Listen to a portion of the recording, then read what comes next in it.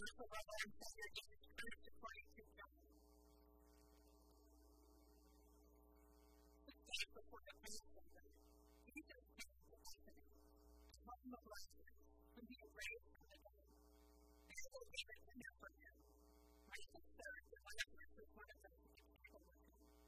Mary took a pound of costly perfume made of pure gold, anointed Jesus' feet, and wiped them with her hair.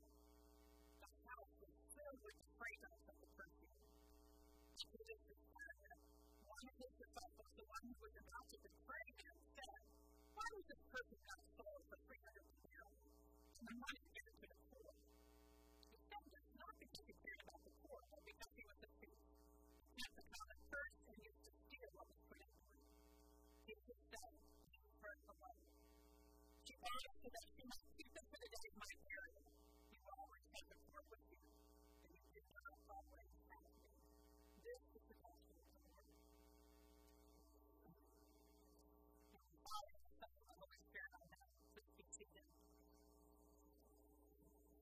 So today we're going to start to find out the epistle of Philippians.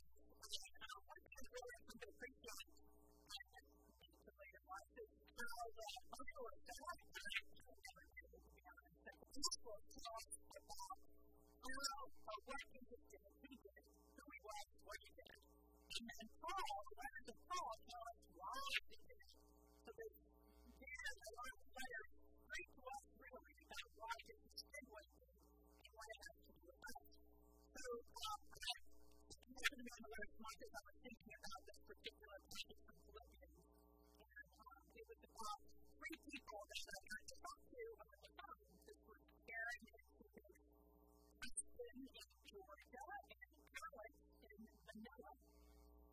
So you might wonder what these 3 people have in common and why would they talk to anyone in Manila?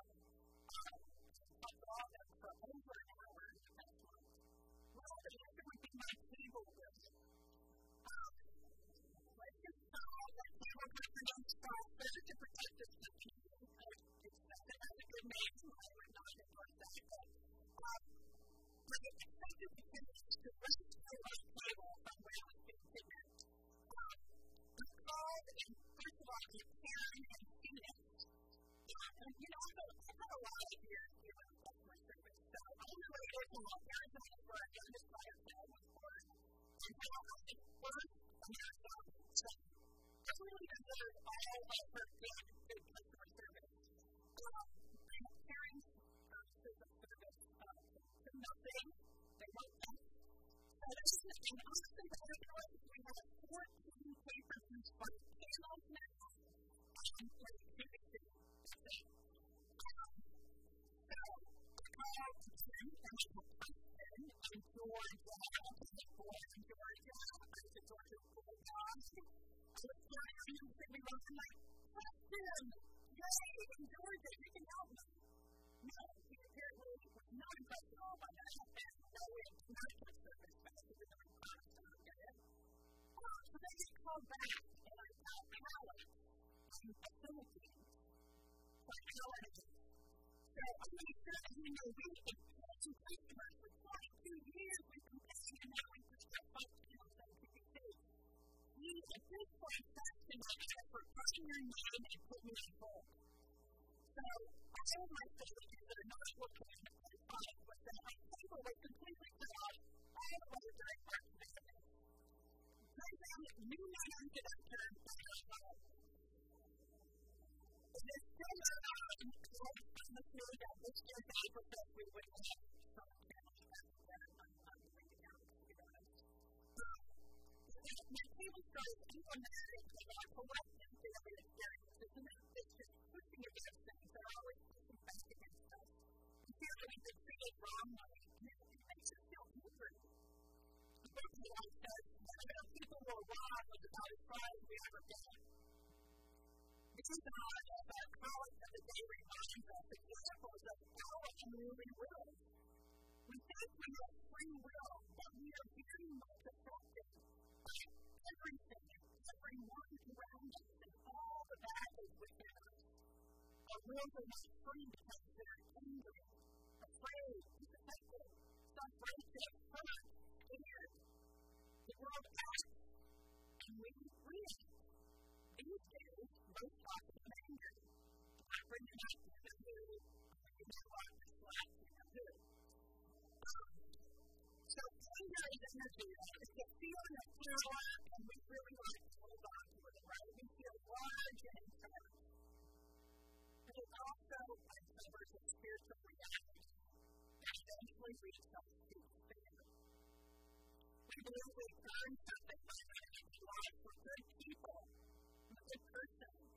What is happening to me? I deserve better. The hubris of self-righteousness, self-will, of ego, taking God out. We all suffer from it.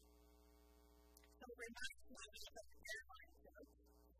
The airlines don't talk about it any time, but if you probably heard this, but the flight was canceled due to the weather.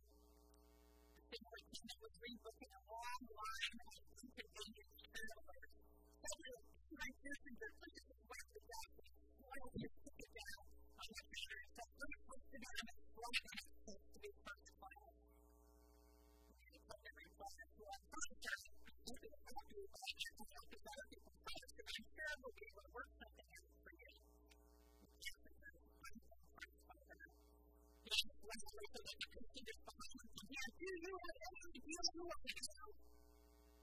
Without hesitating, the attendant smiled and grabbed the public address microphone. "Officer says, may I have your attention, please?" She began with her voice clearly heard throughout the terminal. "We have a passenger here at Gate 14 who does not know who he is. If he is informed of them, please come to Gate 14 and thank you very much." Sometimes we don't know who we are. But at times, however, when we think we know exactly who we are and what we believe, and then our world is turned upside down and we don't know so much anymore. Taylor Harris, who was a writer who wrote the Charles and was her professor of English and kids, talks about this in her new memoir, This Boy We Made, a memoir of motherhood genetics and facing the unknown. She might have done both, so that she could sometimes think were both terrifying and mysterious. A quick Boulder's podcast last month, Taylor shared, "I thought if you follow the rules of the right festival, you'll be rewarded with the answer. We try to run the question and have enough faith. The source of our time's good stuff is going to prepare you. If you do X, Y, and Z, no harm will come to your attempt. Your house or your family. The harm does come to your tent. It comes from outside your tent. I had to make some sense of doing the things I was supposed to do and not that I never felt I wanted. Will God reward me with the right feelings? And if I'm so very good and very compliant, will that create a path for me? Who wants to sit in this liminal space with me? The liminal space that Taylor writes about is our life today, a life different day. It's the space between now and then, between the problem and the solution, between symptoms and diagnosis, between fear and faith. Philippians speaks about the Paul lists all the reasons that he can have good problems for his life based on what he can do, all the things that he has been taught to do. If anyone else has the reason to be confident in himself, he writes, God has more. Certainly, he said it like that. A member of the people of Israel, of the tribe of Benjamin, a Hebrew born of the Hebrews, as to the law of the Pharisees, as to fear. Persecuted the church and the righteousness under the law of blameless. I was trying to get everything right, and yet still it was wrong. This is the hardest thing for us to understand about God's way. We believe we have a body God with us. We can do this well to reward us for good behavior. We do our good deeds and we work hard so we get good things. Is for good. does the calculus work when life is hard? What's the deal, God? Came for private dealing, we think we have the pieces. It's very transactional. An exchange economy. It describes a business transaction. It's a business. That's business. St. Paul is telling us this is not Jesus' way. His love for us is not a time or about following rules and laws. It's a relationship.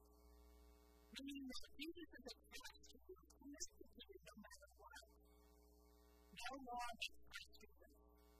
Love draws Christ to you. It's a gift.